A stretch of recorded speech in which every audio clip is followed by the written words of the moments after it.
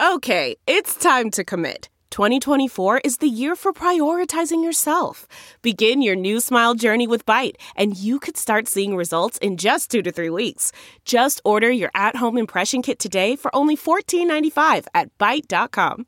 Byte Clear aligners are doctor-directed and delivered to your door. Treatment costs thousands less than braces. Plus, they offer financing options, accept eligible insurance, and you can pay with your HSA FSA. Get 80% off your impression kit when you use code WONDERY at Byte.com. That's BYTE.com. Start your confidence journey today with Byte. On this week's episode of the 23 Personnel Podcast, we talk about our all-time Texas Tech team from when we were fans. We do our fantasy draft, and we've got some football news. The 23 Personnel Podcast starts right now. You are listening to the 23 Personnel Podcast, where food and sports clash at the goal line. Here are your hosts, Spencer and Michael. All right, everybody, welcome back to another episode of the 23 Personnel Podcast, episode 28. I'm your host, Spencer, joined by Michael. Hello, everybody. We have quite the episode for you tonight. I say tonight, I don't know when you're listening to it. We are doing our fantasy draft live on the episode. Yep. I'm getting a kicker. I'm getting a kicker right off the bat. And I'm gonna throwing everything out of whack. I'm gonna get my backup defense number 2. I'm gonna draft them. Oh, well, that's smart because I wouldn't be thinking to draft your backup defense first. Man, okay. All right. Before we get into that, we're gonna talk about an idea I had a couple weeks ago. We're actually gonna have not a fantasy draft, but Michael and I are gonna construct our all-time Texas Tech team based only on the players available from when we were Texas Tech fans. So for me, that started in 2007. Defense was a struggle. It was. But we're drafting one player. We're drafting 11 players per side. So we're doing a full offense, including offensive line, a full defense, not just I'm going to take the 2009 defense. No, that's not how it's going to work. Yes, Spencer wouldn't let me do that, so and the 2008 offense. I kind of copied his defense. You copied my defense almost player for player until I just changed it, and I see you're hovering over it in the document. Oh, notes document. Oh, you changed something? Nope. Oh, okay. Nope. No, we're fine. We're fine. It's good. So once we do that, we'll get into some football news. We had quite a bit drop today, including possible quarterback starter, a hashtag that was being thrown around all day, Cliff Knows. The newest writer for Staking the Plains, Keith, dropped a red zone offense article on us and broke everybody's hearts. We'll talk about that. Talk about a player that was arrested today. And then we'll have our fantasy draft. Also good news, yeah. So lots of good news, good happy news. Yeah, we're under a little bit of a time crunch because our draft is the only thing scheduled, obviously. This is the only way we could get our podcast within maybe an hour is to schedule a fantasy draft 30 minutes after we hit record. Yeah, we are currently 31 minutes and 26 seconds away. So look at your timestamps. If you want to jump straight to the draft, go ahead and skip ahead about 30 minutes, but Before we lose you to that, let's go ahead and talk about our all-time Texas Tech team. I think we should go by positions, not like I'm not going to give you my entire team. I'm going to give you positions. So I'll go ahead and start. Like I said, I started my fandom of Texas Tech started as a freshman in 2007. I did not know very much about Texas Tech when I came out to school. I had maybe watched a half of the 2006 Texas Tech game. More like because I think at that point I started to consider Texas Tech, and I was like, and they were on one night, and I was like, let's check it out, right? You make me feel so old. So my offense, my team is going to be based on the past, basically decade of Texas Tech. Probably best and worst ever times of the program. There's a lot of highs and lows in that 10-year span. Think year one for me was 9-4. It was 8-4 regular season, and then a really exciting Gator Bowl win. Year two, 11-1, and then a loss in the Cotton Bowl. Like I was did not know what I was getting myself into. It's like 11-1. This is freaking fantastic. This is just how it always is going to be. Year 3 was back. I think it was another 9-4 year. Because I think it was 8-4 plus the bowl game. Right. They won the Michigan Alamo State. Bowl. Yeah. And then we got Tuberville, and we got a bunch of 7-5s, 5-7s, 4-8s. Some pretty great recruits, though. Some guys that made this list. No, yeah, obviously. But that's about the end of it, I guess. Yeah, all right. So let's start with quarterback. I don't think there's going to be any question for either of us. Quarterback for me was Patrick Mahomes. Me too. I do think someone asked us earlier this year, kind of more of a Mount Rushmore thing. And I forget what they said, but I might have picked Harrell at that point. I can go back and forth on it a little bit. Harrell would be my QB2 on this team. Oh, no doubt. But seeing Mahomes complete that nice 69-yard bomb midair in a preseason game. Yeah, that's a preseason game. Yeah. In the NFL, that kind of sealed the deal for me on this. Like, okay, he's pretty special. And then past Graham Harrell, there's basically nobody. I mean, you had B.J. Simmons. I'd put B.J. Simmons on there. Okay, but he was 2000. Yeah, he was before. He was before my time. He was before my time too. Really. I mean, let's see. Where was he? He was. So when did you become a Texas Tech fan? I started at Tech in 2004. So 2004 was my first season, and Sonny Cumbie was had quarterback like all then. those great like mid-2000 quarterbacks. Right. I had Cumbie, Simmons. Well, I didn't have Simmons. I just missed Simmons. You just missed Simmons. You just missed Kingsbury. Right. You had Cumbie, Hodges, and then Harrell. The entire Harrell career, which I heard 2006 was a little rough. It was a little bit rough. I remember when Hodges, of course, this is how it always goes. I think when Cumbie was QB1, everybody wanted Hodges to play.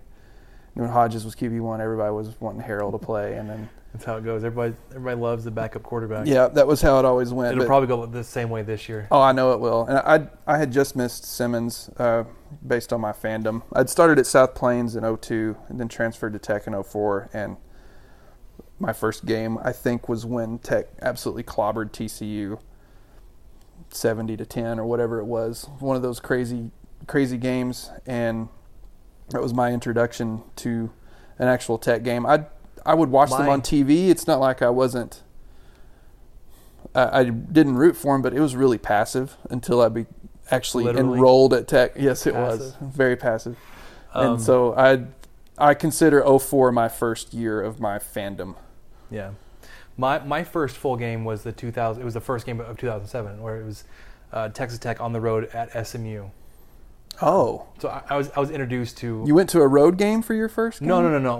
The first game I watched. My first I see. full game I watched. Okay. I just moved up to Tech, and the church group, they had like a youth activity that day. Like, everybody just come over to this guy's house. We're going to watch the game. Mm-hmm. I was interested in meeting everybody, so I went, watched the game. I was like, this Michael Crabtree. We're driven by the search for better. But when it comes to hiring, the best way to search for a candidate isn't to search at all. Don't search. Match with Indeed.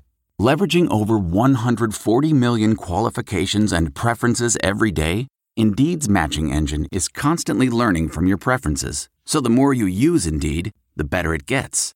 And listeners of this show will get a $75 sponsored job credit to get your jobs more visibility at Indeed.com/match. Just go to Indeed.com/match right now and support our show by saying you heard about Indeed on this podcast. Indeed.com/match. Terms and conditions apply. Need to hire? You need Indeed. There's no distance too far for the perfect trip. Hi, checking in for... Or the perfect table. Hey, where are you? Coming! And when you get access to Resi Priority Notify with your Amex Platinum card... Hey, this looks amazing. I'm so glad you made it. And travel benefits at fine hotels and resorts booked through Amex Travel, it's worth the trip. That's the powerful backing of American Express. Terms apply. Learn more at americanexpress.com/withAmex. Dude's pretty good. Yeah, he's not bad. That was a really that was a fun year. It was to start watching some Tech football. I think that was when they had that crazy game in Oklahoma or in Stillwater. Yeah, it was like this 2016 Oklahoma game. It was back and forth. Went to the last possession. I remember it because I was at a friend's house and watched it. Broke my heart. 4th down, touchdown pass to Crabtree's dropped in the end zone, and sealed the game. A catch that he would catch. The rest of his 999 times out of 1,000. Just one of those freak deals, really. And then, of course, the defensive coordinator did not make the trip back to Lubbock. He didn't. Ruffin McNeil took over. Anyways, let's get to receivers. So obviously, one receiver, undoubtedly, like top of everybody's list, is Crabtree, right? Yes. He's on your list. The other one, because like I said, I'm limited to 2007. My other outside receiver is Eric Ward. And even though you're limited to 2007, I have Eric Ward on there too because he played well. I like that he played all 4 years. That's definitely not a requirement, but that does help, and it helps your stats, and it helps you really see the player grow and how much they became so reliable. We got to watch that. We got to see that firsthand where he was always good and he was always talented, but then it got to where it was just, Ward's down there? Okay, we're going to be all right. Just throw it in the air. He's going to one-hand grab it with a Baylor defender hanging onto his face mask and his chin strap or something, and he's still going to come away with it like it's nothing. That was like written into the game plan. Like as soon as the Tech offense was inside the 40, we're throwing it to the end zone to Eric Ward. Yeah. And he still caught just about everything that was thrown to him. Yeah, that was just incredible. And I got to see enough of those in person. That was a little bit unbelievable. Yeah, it was. It was definitely after my time as a student, so it's not like I was going to as many games as I did before. But I got to see a lot of those plays in person, and I still think he's probably one of the best receivers Tech's seen. Yep. He's strong. I mean, just such a strong receiver too. Yeah. So the other outside receivers I can remember would be Ed Britton, Lyle Leong. He'd probably be. He's up there. Up there with maybe number 3 if I were to take a third outside guy. Detron Lewis, and then guys like Darren Moore, Reggie Davis, Brad Marquez, like all really great guys. But Marquez too. And he's kind of inside and outside. Inside, I think, is where we first start to differ, and I may have missed the boat on this one. Maybe he was just too recent, and it was blinding me. But I went with Kiki QT. I can't fault you for that. But guy's playing in the NFL right now. Yeah, and then I saw who you picked, and I was like, oh, that was probably a better pick. I went with what did Kingsbury call that after the UT game? Small. Little people, big world. Yeah, I went with Jakeem Grant. Jakeem to Dream. The fastest guy I can remember ever seeing in person. Just incredible. Okay, but to that point, this morning on the radio show, they were doing a live radio show from the breakfast, the whatever you want to call it. They were on with Wes Kitley, the track coach, said that Keyshawn Carter is the fastest player he's ever had. Now, really? Jakeem Grant probably, I don't think he ever ran track, but he also said he's probably the fastest football player that Tech has had. I would think so. What was it? He said they had some 40 record. Yeah, so he ran 2 years ago, I think, before the season. I know, or was it last year? I know Grant and Batson raced. I think Batson won. But Keyshawn Carter, he said he ran a 10-2-100. So I'm not a track guy, but I know that's fast. Right. So I went with QT. Like I said, maybe a little bit of recency bias. You went with Jakeem Grant. If I hadn't gone with who I have my other inside receiver, I probably would have gone Grant and QT on the inside. But I think if you vary with some size on the inside by getting Jason Morrow like I did, right, your combination and they Jason played Morrow together. And Jakeem Grant. It really worked well. They played together in real life, and it was pretty hard. It was pretty hard to cover both of them. Difficult task, and even harder to tackle one of them. Yeah, they were both pretty unstoppable in the open field. So I went with size there. I think you did as well. I'd like to throw out a couple of shout outs to some 04 to 07 wide receivers that didn't make the cut quite, but always had a soft spot for Joel Falani. I thought he was a great receiver.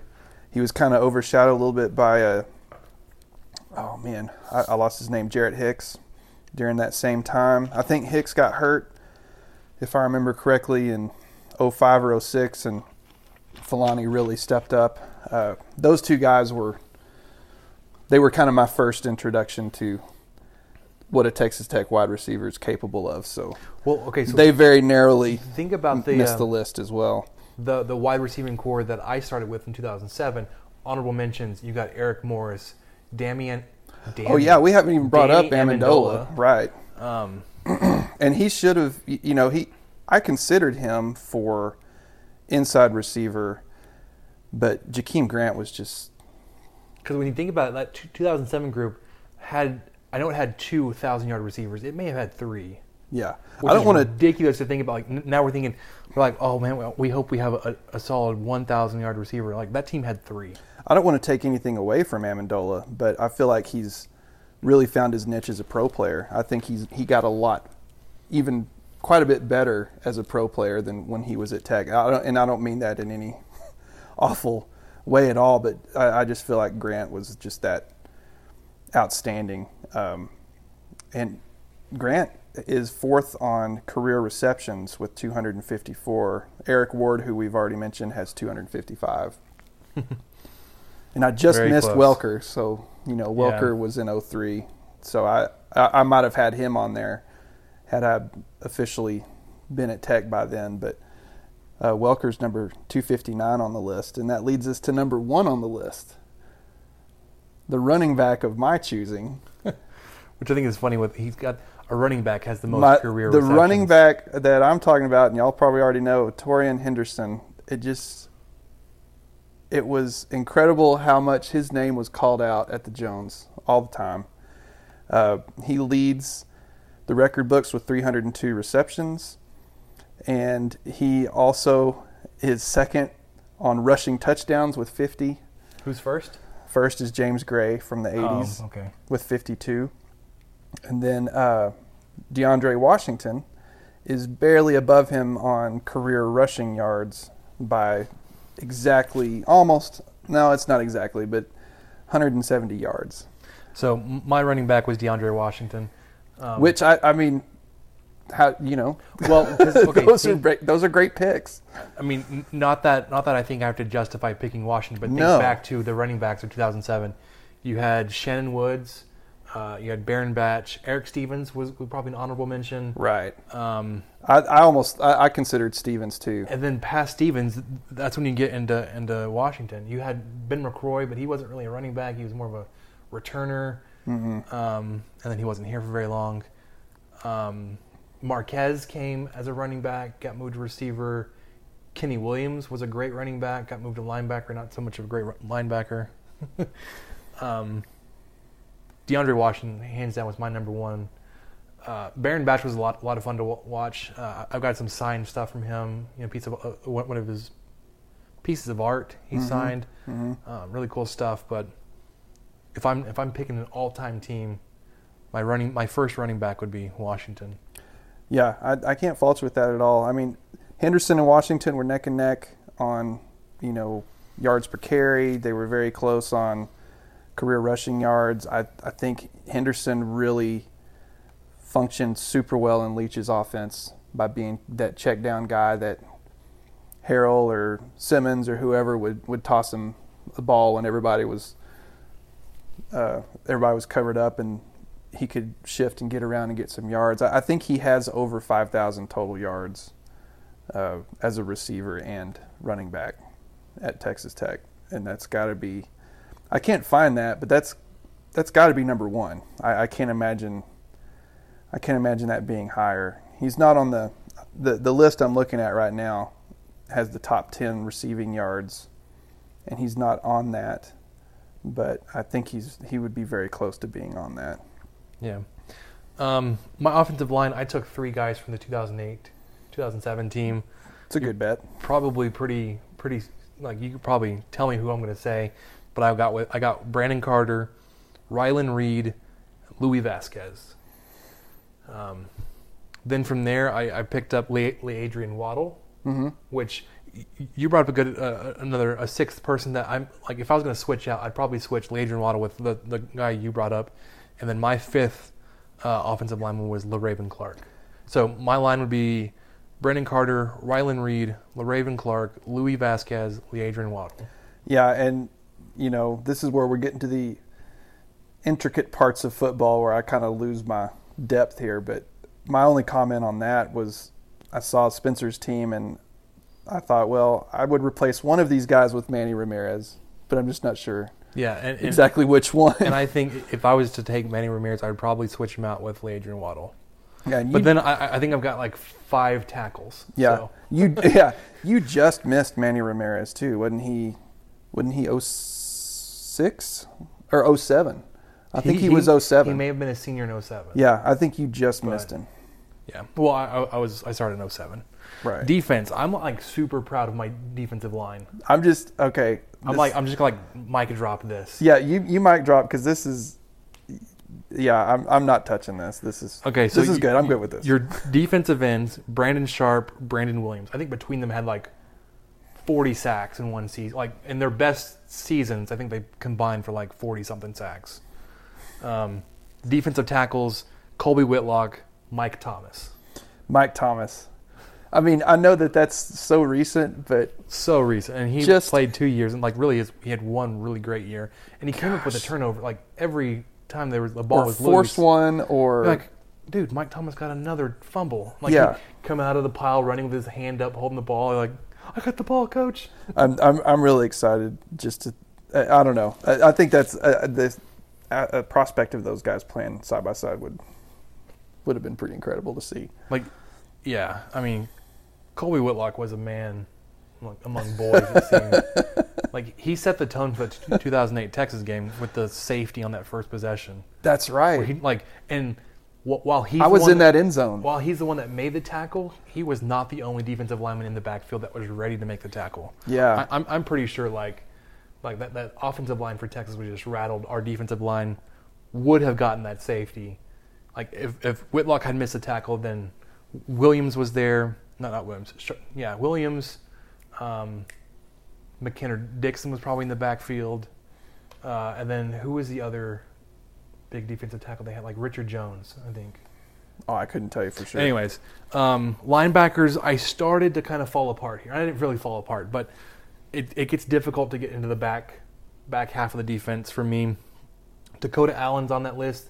Recency bias probably, but he's also really, really good. Yes. Brian Duncan, he just seemed to he was a really solid linebacker, never seemed to be too terribly bad. Like, just he seemed like he was in the middle of everything. And then Terrence Bullitt. And I added him real late because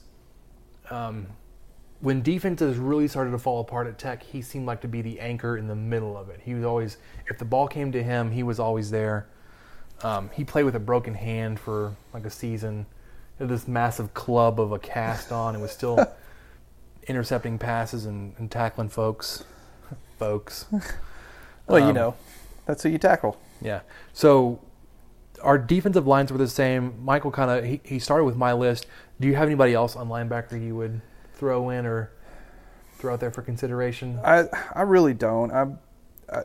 I wasn't very defensive minded watching during my heyday of 04 to 07. It wasn't until recently I really started to pay attention, which is why this defense, especially the cornerbacks and safeties, are just like, well, and the main defensive, could have been a small player pool. Yeah, the only defensive guy I could name by name was Dwayne Slay, and Slay was kind of feast or famine. He was before my time. Yeah, he would either make the biggest tackle, the biggest stop you've ever seen, or he would make the biggest whiff that you'd ever seen. So it was kind of both ways, but really on defense, that was the only one that I knew that well by name during that time period.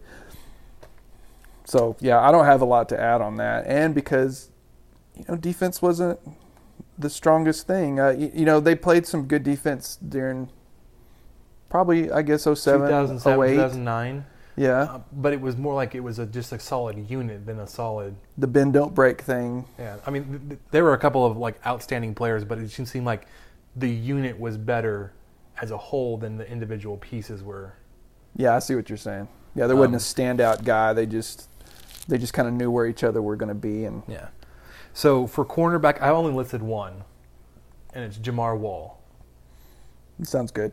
He was 2007. I think he was a sophomore 2007. So he played 7, 8, 9. Defensive backs, I have 3 safeties. One of them could be considered more like a nickel type safety, but I don't know. I went 3 safeties.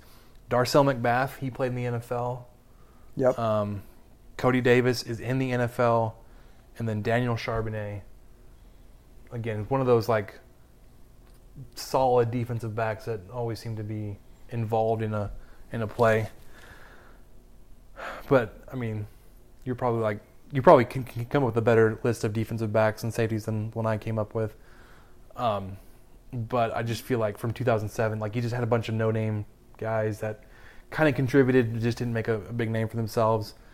Honorable mention, probably Trey Porter. Yeah, I could see that. Terrence Bullitt was a safety, got moved to linebacker. On that 4-2-5 defense with Glasgow. It's a heck of a move, safety to linebacker.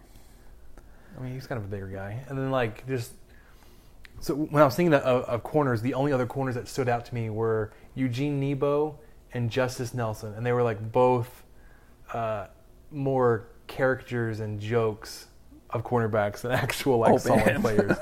I hate to say that because I actually worked with Eugene's dad when I at the hospital in Hobbs, also named Eugene Nebo. I was yeah. Hang on a minute. Same you're one. Definitely him. Same guy. Oh yeah. I mean, other guys that could also be considered for the list, maybe J.J. Gaines. He's recent, but again, pretty hit or miss. Jashawn Johnson still playing. I could maybe jump on this list depending how he does this year. Yeah, I would agree with that for sure. I can't, like I said, it's where I'm struggling. I don't know. Oh, you've done, way better than I did at this exercise.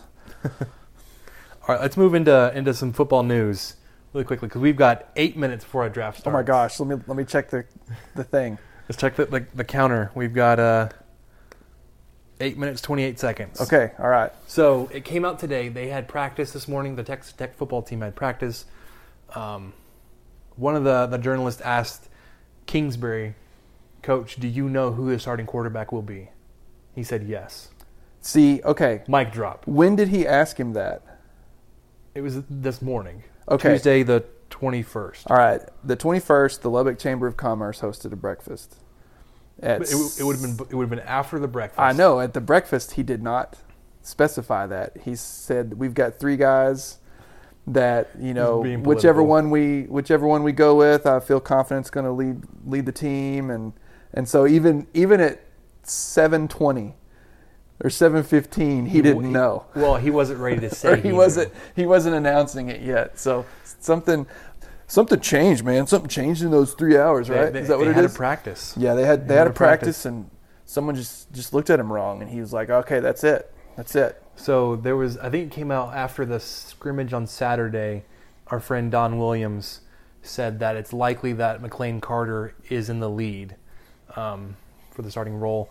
We saw in the video highlight package that came out, it was very clearly defined. Carter ran with the 1s, Duffy ran with the 2s, Bowman was with the 3s.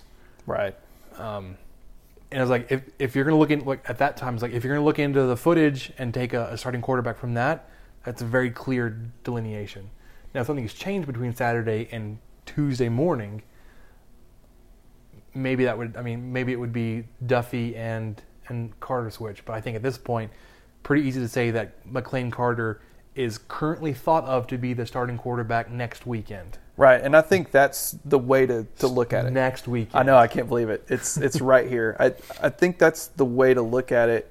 I'm glad that even if we don't know who it is, at least whoever QB1 is going to be, they know that they need to prep to come out and be ready to fire against Ole Miss at 11 a.m. So yeah. So my other thought was like, if he doesn't announce who the quarterback is, like there are enough journalists there at practice or there at the scrimmage or in the videos they release. Like I was able to pick it out, like which teams the quarterbacks were playing with, and I'm sure I'm not the only one that was able to do it. It was never going to be a secret who's going to be starting quarterback if they kept that same rep distribution. So look forward to McLean Carter at least starting game 1 in Houston against Ole Miss, and the Rebels, the Land Sharks, because they brought out their new mascot last week. Oh man, someone had some great. They pointed it out. I think Shark Tale. The guy. It was either the shark from Shark Tale or one of the characters in Finding Nemo, and then they compared it to as if they were on steroids or something. I don't remember. That was a great joke. Great reminisce, Michael. Good job. Memory lane. The other piece of news I think we should get to before our draft starts. DeLeon Ward was arrested this afternoon with a theft charge ranging in value between $2,500 and $30,000. Got some detectives, some internet lawyers out there looking that up. That's in the felony range. Unfortunately. Really weird timeline because he was alleged to have stolen some cell phones from the student rec center in November, and then he was indicted in June, but the indictment was sealed, and then he was arrested today. I don't know if that's a normal timeline, but like if especially the coaching staff knew that he was possibly in legal trouble in November or at least in June before fall camp starts, why has he been so heavily involved in the practices and the running back competition? Because it seems like at this point he may be removed from the team. I haven't heard officially if that's been made. Announcement's been made yet. We saw when Quan Shorts was arrested, they made that move within a couple of hours. Right. And it's been 6 or so hours since the news originally broke today. There was an official statement. The only Texas Tech statement from Don's website. I'm going to call him Don, even though I don't know him. Don. Like he refers to Coach Kingsbury as Cliff. Right. Mr. Williams' Twitter page about 4 hours ago, which would put it about 5:30, said Texas Tech statement on DeLeon Ward, quote, Texas Tech Athletics was made aware this afternoon of an incident involving sophomore running back DeLeon Ward. We are still looking into the matter at this time and will have no further comment. So that is worded as if they didn't know, but I'm not sure if that's accurate or not. I don't know how you couldn't know if one of your players was in trouble for 8 months. Right. And just like with the Nigel Bethel punch in the basketball game, there's plenty of cameras in that building. I'm sure it was pretty easy to pick up on if this had actually happened. I am confident in saying if they hadn't gone through the whole indictment and all that kind of stuff, that there probably wasn't enough evidence. But it seems like there is. Again, we're still saying allegedly. Right. We'll see how this kind of shakes out. But currently, I think the best course of action for you as fans is to consider DeLeon Ward no longer a part of the team. Probably going to see a very heavy usher in the Trey King era. Very heavy dose of Trey King. Maybe you'll see him and Felton. I think Felton would be a distant second. Maybe Felton is more in competition with the freshmen that have come in. It's Tajon Henry and Sir Roderick Thompson. But I guess until we hear an official word, we'll kind of just assume not with the team because we've seen Kingsbury kind of move off.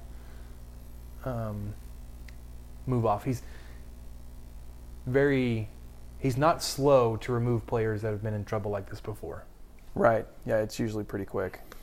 Okay, we will get to Keith's Red Zone Offense article after our draft, but you know what time it is, Michael? Oh, man, it's time. It's time to get to it. So, Spencer did a practice coin toss. We're gonna coin toss, great. I was gonna try to talk trash to you, and it didn't work at all. We're gonna do a coin flip to see who drafts first. The practice coin toss I did landed on my head. I'm going to let Michael do it. Oh, great. And then we'll set the draft order. So you're going to call it in the air? Yeah, I will. I'll just take tails. I don't care. Okay. If it's in the you air. taking tails? Tails. He flipped it, and it is? It is tails. Tails, which means I go first. Tails it is. We're working on a serpentine draft, which means I will go first.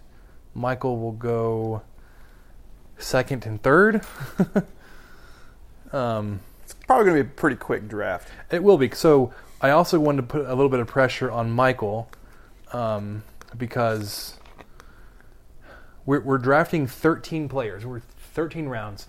Got 8 active players, 5 reserve, 1 quarterback, 2 running backs, 2 receivers, and then a running back, wide receiver, or tight end, kicker, and a defense. That's your active team. You get 5 reserve spots.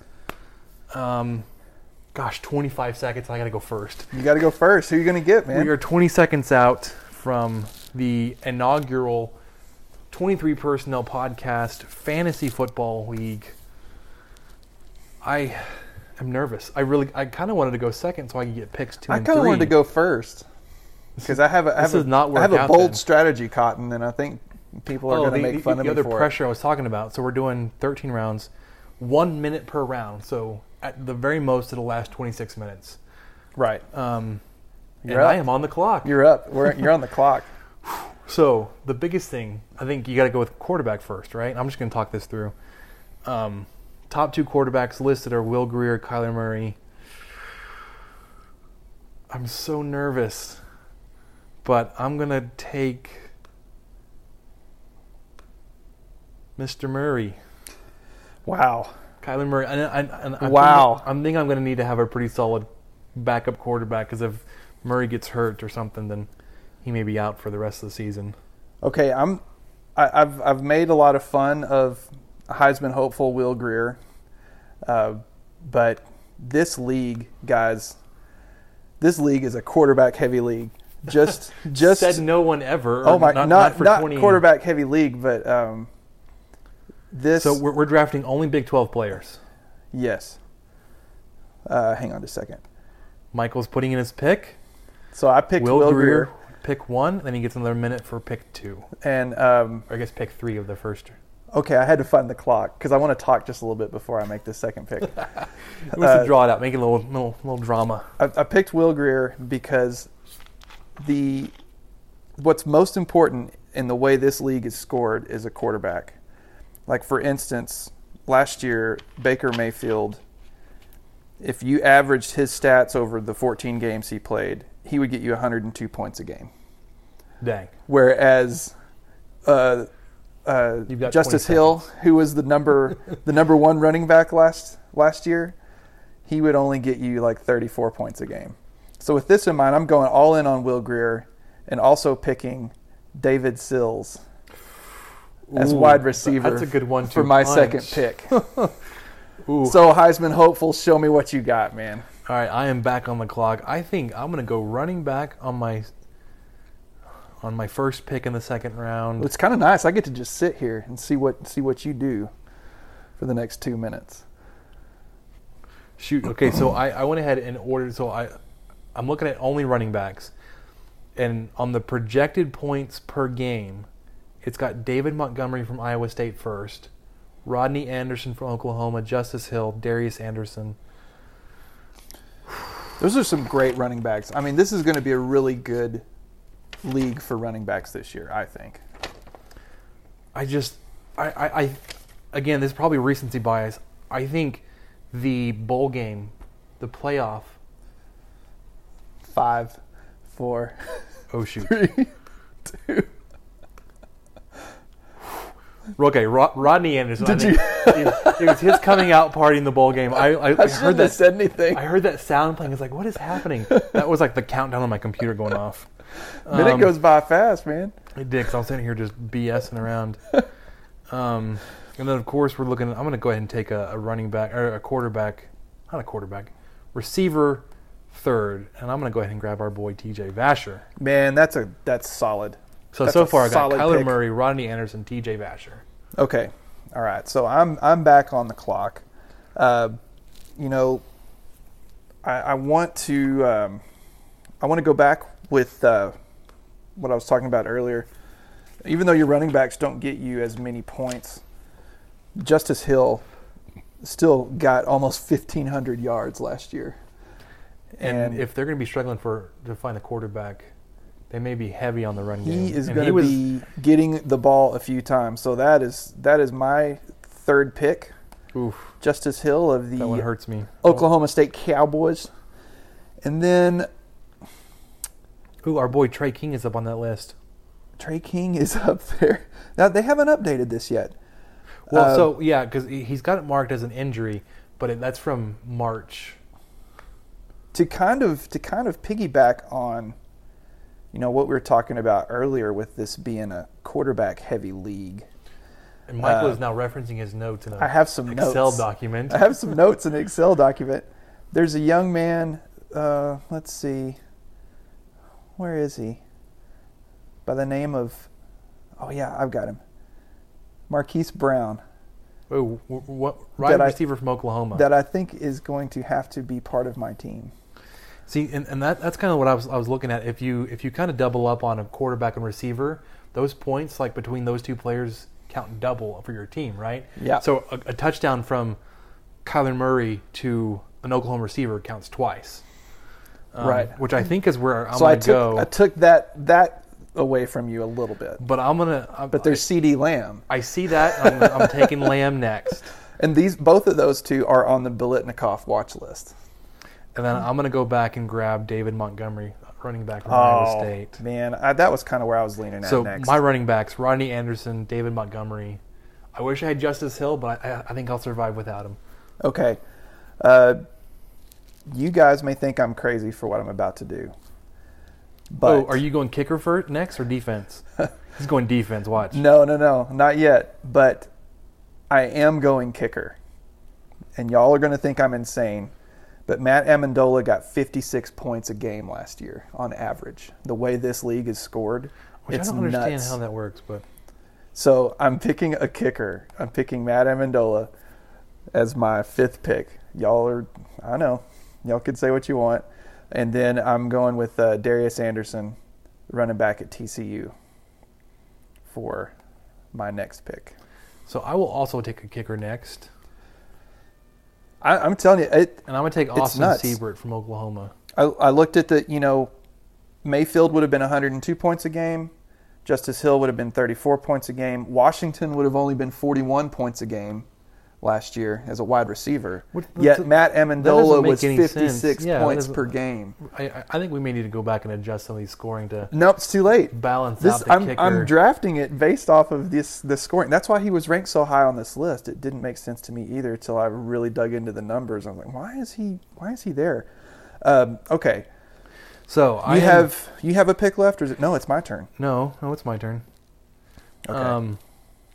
I'm looking at that RWT position, running back, wide receiver, tight end. Top available is Hakeem Butler, a junior wide receiver from Iowa State. I don't know if I can feel confident in that. And I got 15 seconds. So is that the noise? Yeah.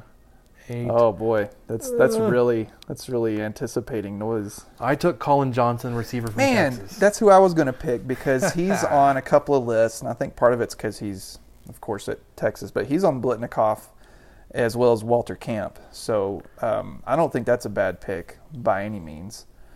Let's see. Who did I have in my little grab bag over here? Who's the next highest available player? Oh, man. I don't want to go with another West kicker. Virginia wide receiver, but I'm thinking about it. Gary Jennings Jr. is on the Biletnikoff watch list, and I'm considering it. Then there's Hakeem Butler is available. Denzel Mims, but that's not a very proven QB. But you remember, you do have reserve players to fill, and you'll need to be mindful of the bye weeks. Right, you're right, because my bye weeks are bad. Oh my gosh, I haven't been paying attention to that. I've got 5 guys on bye week 8. So the tough thing with that's partially because it's with West the Big Virginia. 12 is that all the bye weeks are weeks 6, 7, and 8. I have not been paying attention to that at all. So all right, so I'm picking.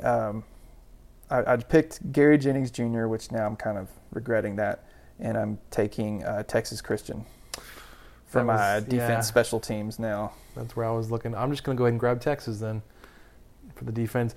Okay, interesting point though. In this league, the third highest rated defense, Texas Tech. I know, and I'm actually probably because of all the projected turnovers. Should we draft two? I don't know what the strategy is. I can't tell you what to do with your pick, young man. Man, I just don't know what to do. All right, I need to look at my reserves now. And our reserves, I think, are unlimited to positions. I think we can just get 5 of whatever we want, right? I'm going to go back to my RWT, which is just combine all those players. And I'm going to go ahead and get Hakeem Butler from Iowa State, just in case he does something. Okay. And that leaves... I am considering... So Michael's back up. I'm back up. I've got 2 picks here. I'm going to go with Kevontae Turpin at TCU. Overrated. Probably. And, okay. No, he'll probably have like one breakout game. It's like, oh my gosh, he's so great. And then 11 games. Now I want... Oh, you do you? I want a running back. I feel like I need another running back. Not... You don't want to take the West Virginia running back? That's okay. No, I know. I almost did. I was like, I've got too many West Virginia guys. The whole West Virginia team. I think I'm going to go with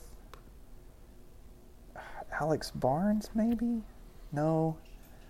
There's a running back at OU, Trey Sermon. I don't even know who that is. Go ahead and draft a backup running back. He had 750 yards as a true freshman. Oh my gosh.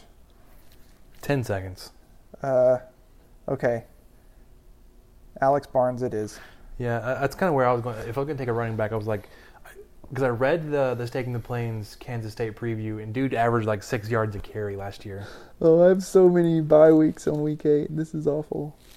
It's probably going to be difficult to fill a field, a full team in those middle 3 weeks. Man, it might be. All right, let's look at...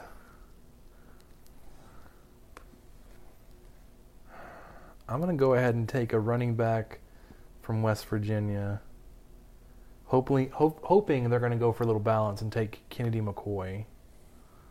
Okay. And I'm going to go ahead and look at taking another quarterback at this point. Got Kyler Murray. Bye week is week 7. So Texas Tech's bye week is week 6. I just need somebody that's not off on week 7. So... which would be Kansas. We're good. I'm not drafting a Kansas quarterback.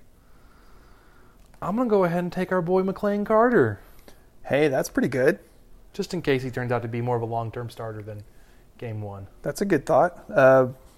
Back to Michael. All right. I'm going to go with everyone's on week 8 buys. Gosh. Oklahoma State's also on a week 8 bye. I shouldn't have said anything. Can't do anything. I can't do what I want to do. Okay. Who else do we have here? Oh, this is turning well. All right. Well, I'm going to take good old Seth Collins. Receiver for Texas Tech. That's right. And oh wow, I've got to make another pick. Okay. All my buys are... Gosh, this is awful. Michael's like really concerned about the bye weeks now. I am, because they're totally overloading everything. I'm considering taking... I don't even want to say it, because as soon as I do, it'll be incorrect. All right, let's...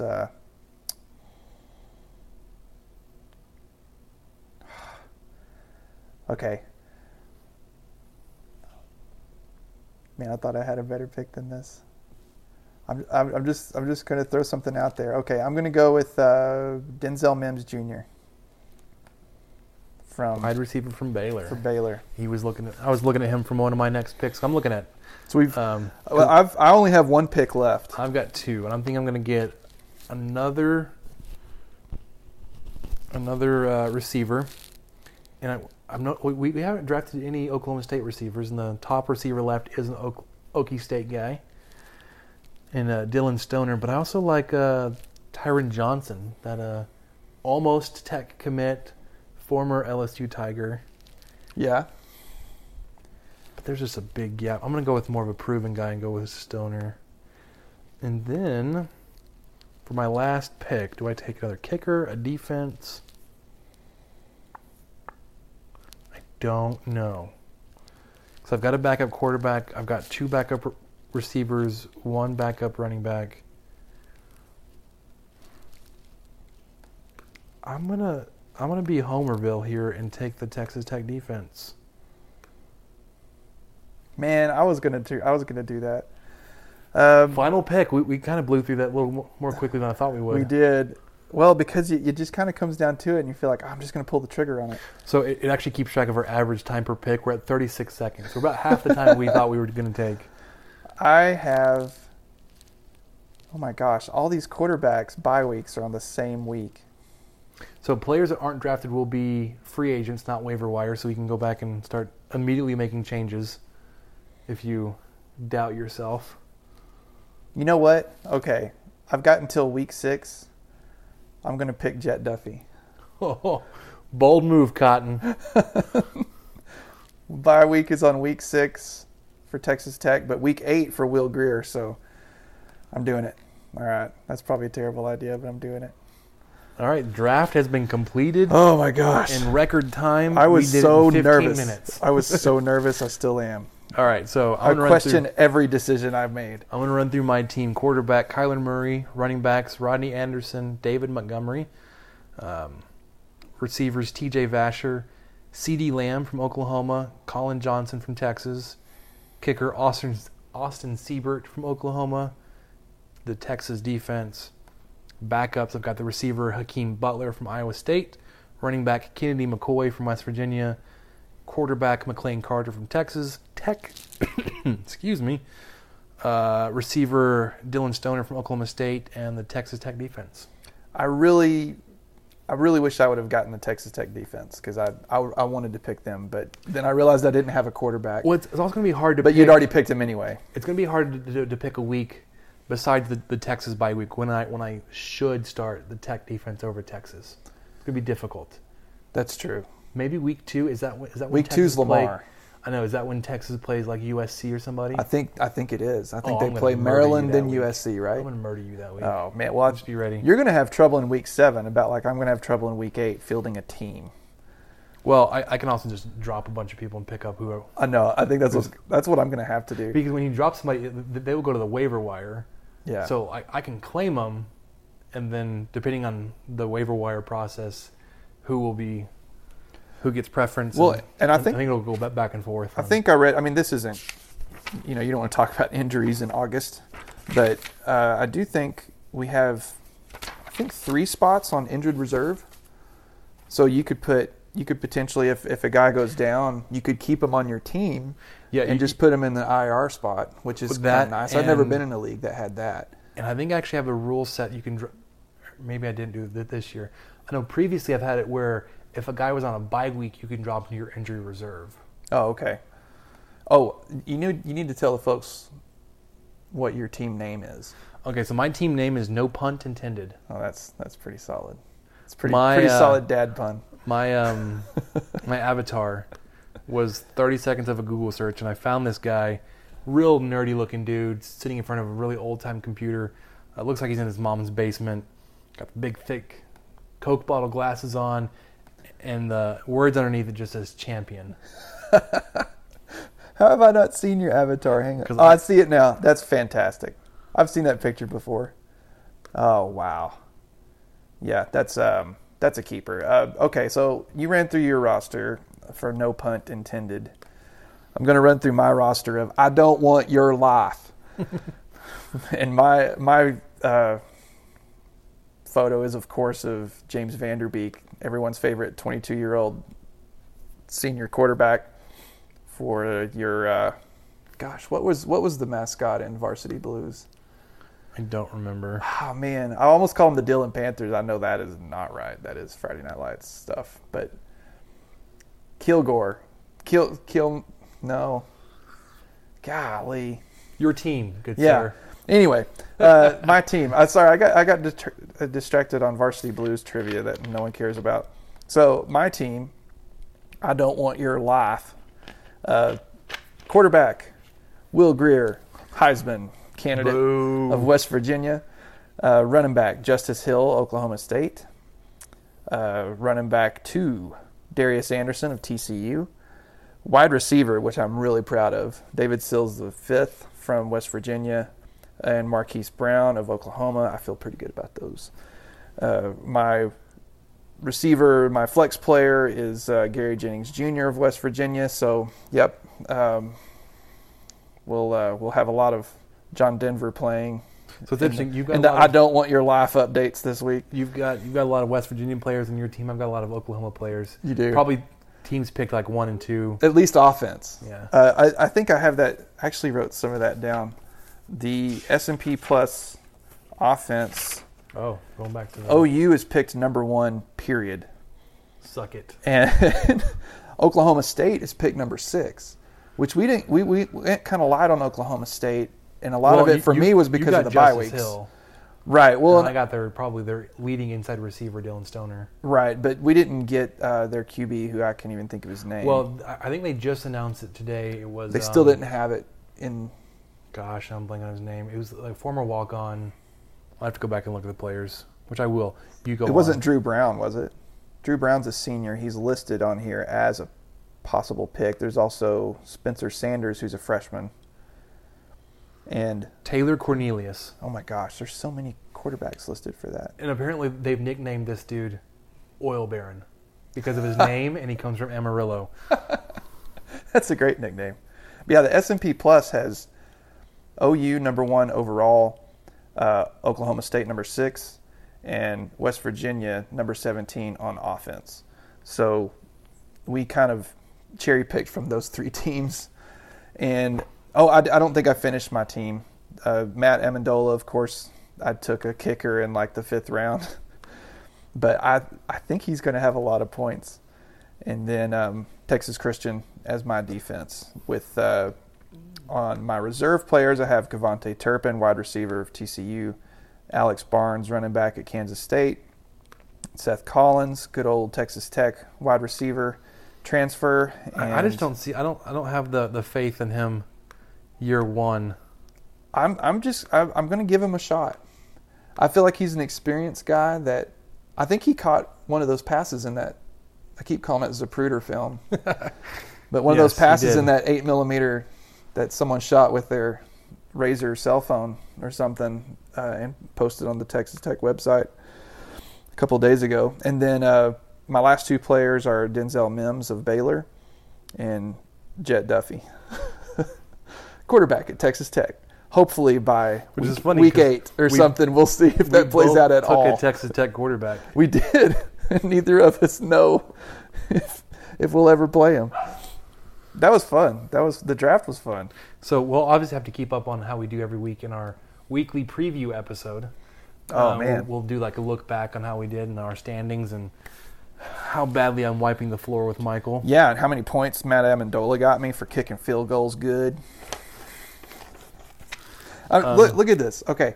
I tallied it up last year. Because this is great. It's not even like great radio. He's showing me something. Matt, okay. The way this league works, you get 3 points for extra points, 15 points per field goal.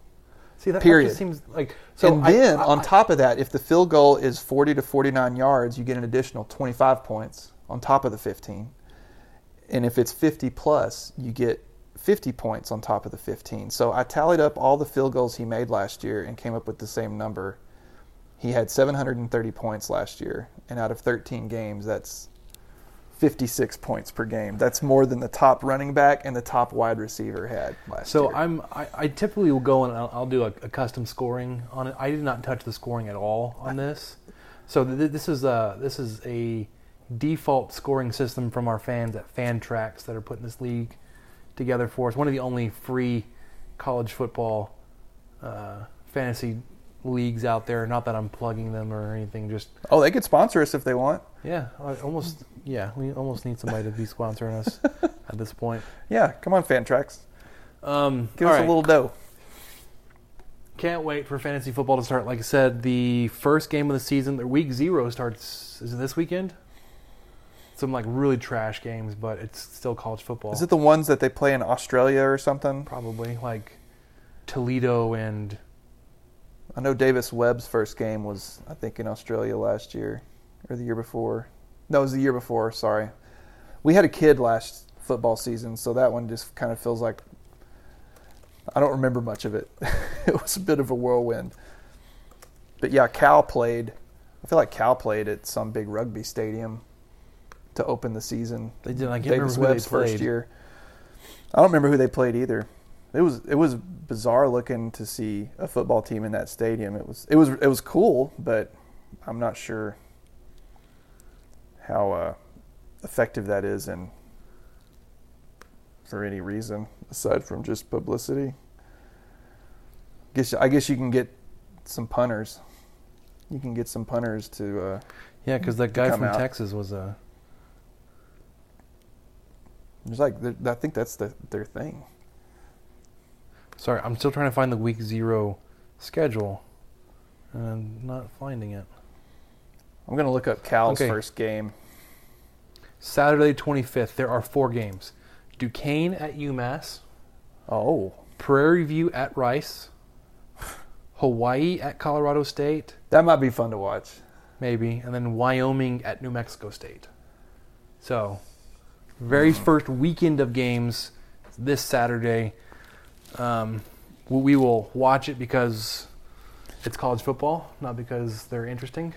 Dang, poor Hawaii. That was who Cal played that year. It was August 26th, 2016, Cal versus Hawaii at ANZ Stadium in Sydney. So that was Hawaii gets to they get to go to these week 0 games, I guess. So I'm looking at week 0, then week 1. New Mexico State plays the very last game on Saturday, the 25th. They turn around and play again on Thursday, the 30th. How is that? That's messed up. Yeah, they should get a bye week or something. That's weird. So they're hosting Wyoming week 0, and then travel to Minnesota week 1 on like 3 days rest. On a Thursday night for a Thursday night game. Wow.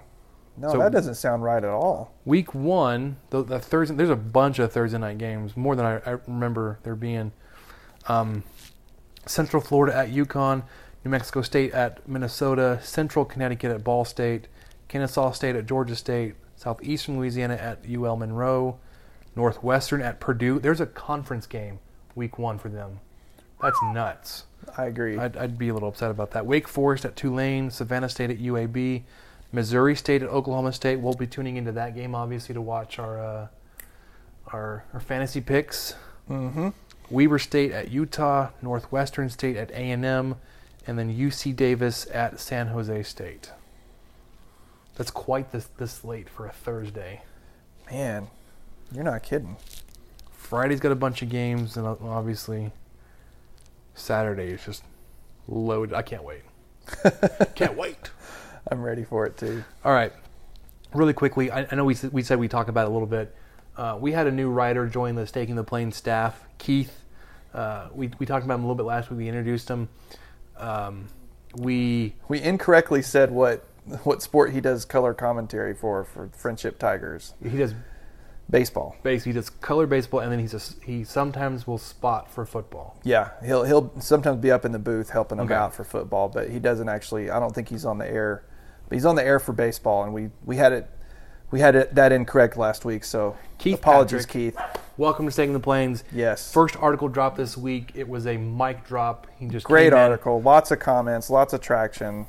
Lots of people with agreeing, knowing that it's kind of a tough pill to swallow about our red zone offense woes and the dramatic precipice fall from he did a great job of comparing 16 to 17. 2016.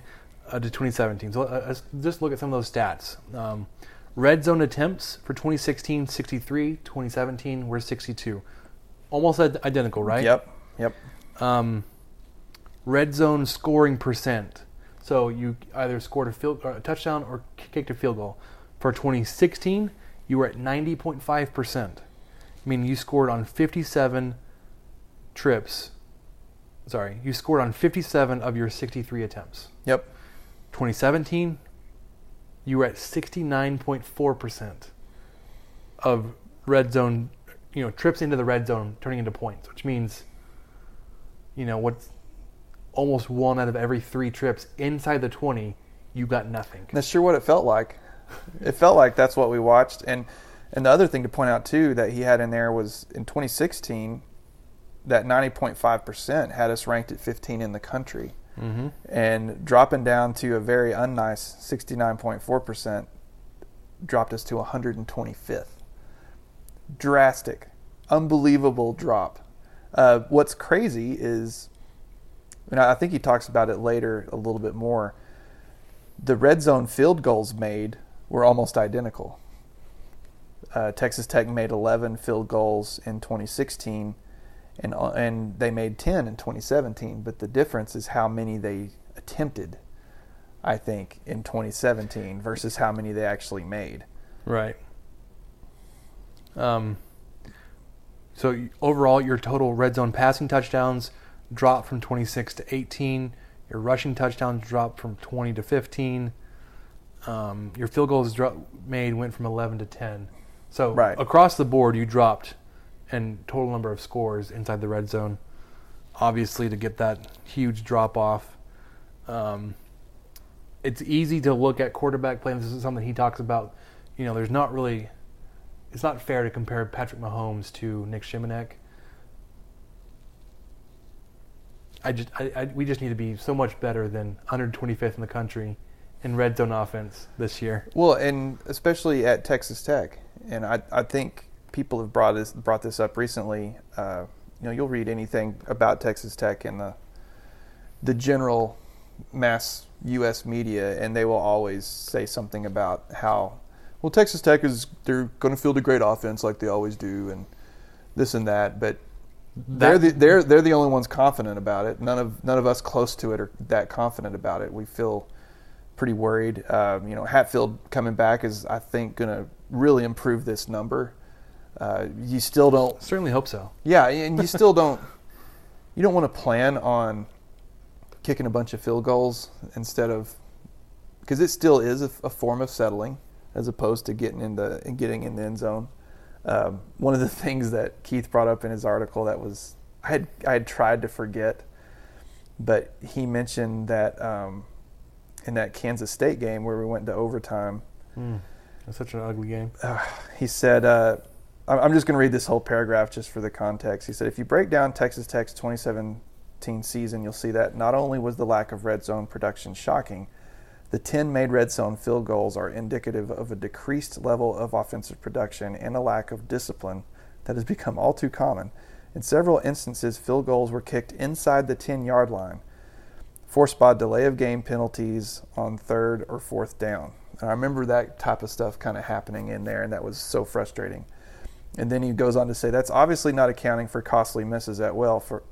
For example, a miss on 4th and 2 from the 13-yard line against Kansas State that ultimately cost Tech the game. I had forgotten that happened. Yeah, it was in the south end zone.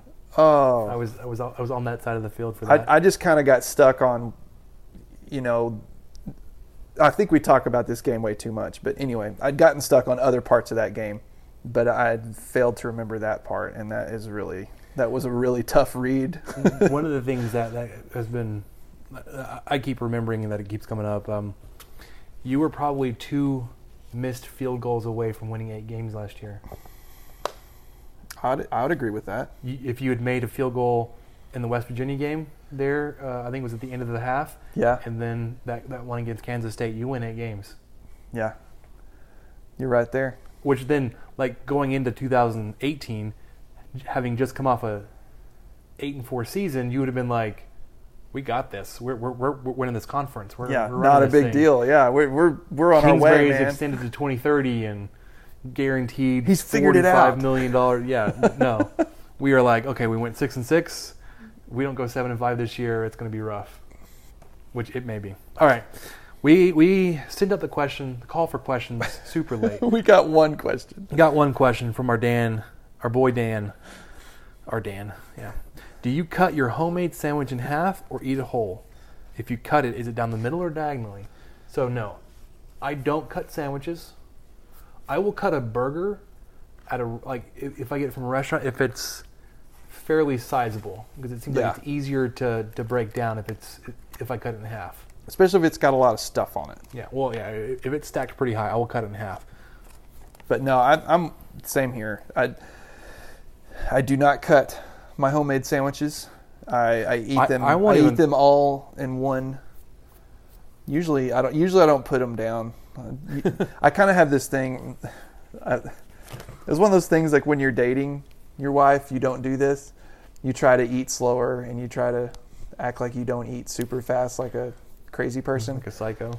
Yeah, and then all of a sudden you realize that she's 3 bites into her burger and your burger is completely done.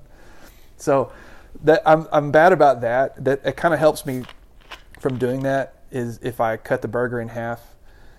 Then if it's a messy burger, usually I have a rule where if it's messy, I pick it up once and I don't put it down. I just finish it. I just eat the whole thing. There you go. And I get fries afterwards because I don't want to put it down and then the bun fall off and then everything falls out. You have to set it down just right and make sure that everything's okay. It's like, nope, if it's a messy burger, which I totally appreciate and I totally get, it's all in one shot. But no cutting the sandwiches. Just all one big happy sandwich. All right, thanks, Dan, for keeping us afloat with your questions. I would say that we should have gotten Kyle to submit some new quarterback odds, but I'm sure it would be like McLean Carter minus 800. Yeah, he would have. Yeah, Duffy plus 200. Bowman plus 1,000. Yeah. Which I might take. No, I'm just kidding. I wouldn't take not that. Bowman. I think it seems like he's pretty well fallen out of the race. I think so too. So that was our only question this week. Michael, do you have an update for us on Cord Cutter's Corner? I totally messed that up. Cut quarters. That's good. Corners. That's good. I don't think I have much of an update. We did get our first bill. Ooh, how was that? And it was fine. I think it's going to be right at $43 a month.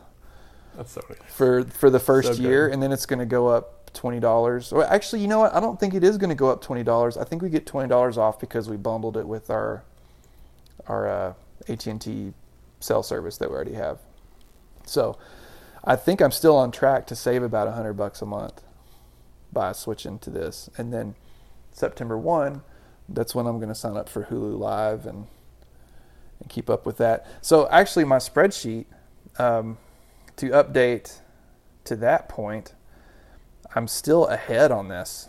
I did pay our first bill, like I said, but I actually have made money because they gave me a $100 gift card, which I used to help buy tires this weekend, and I've done pretty well. I can't complain too much.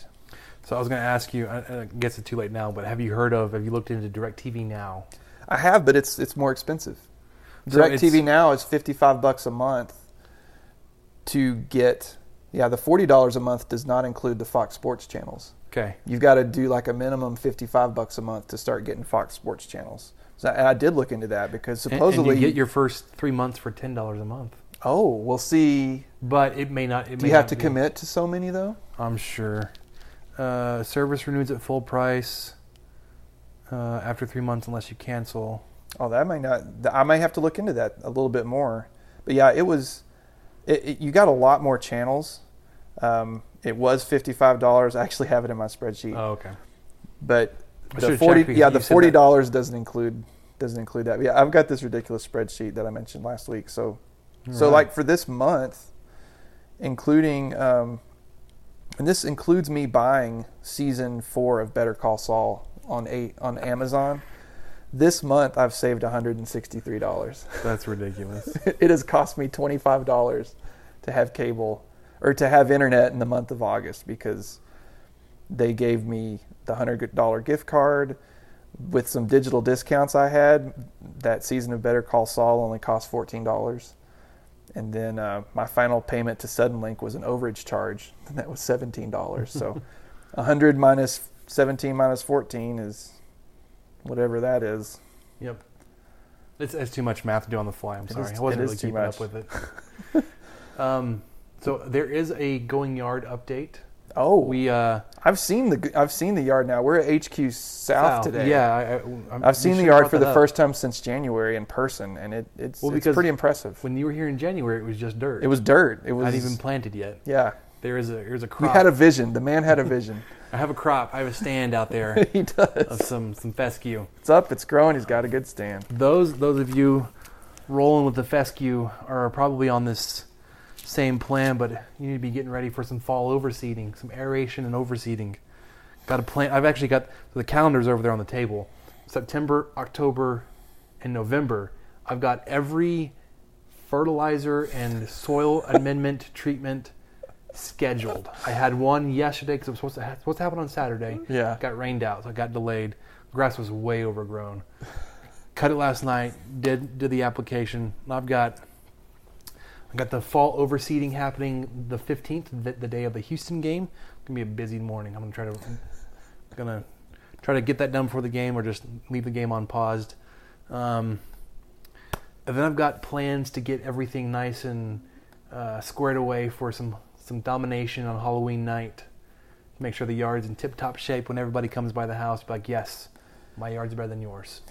So if you guys are growing fescue, you need to be ordering your fescue seed now, reaching out to your landscaping companies like, hey, I need you guys to come aerate my yard, which surprisingly have not been able to find a service that will do this for me without being on their like full plan. Like, you can't just have them come out one time. I have to be like a client of theirs that's already on their plan. I got some recommendations.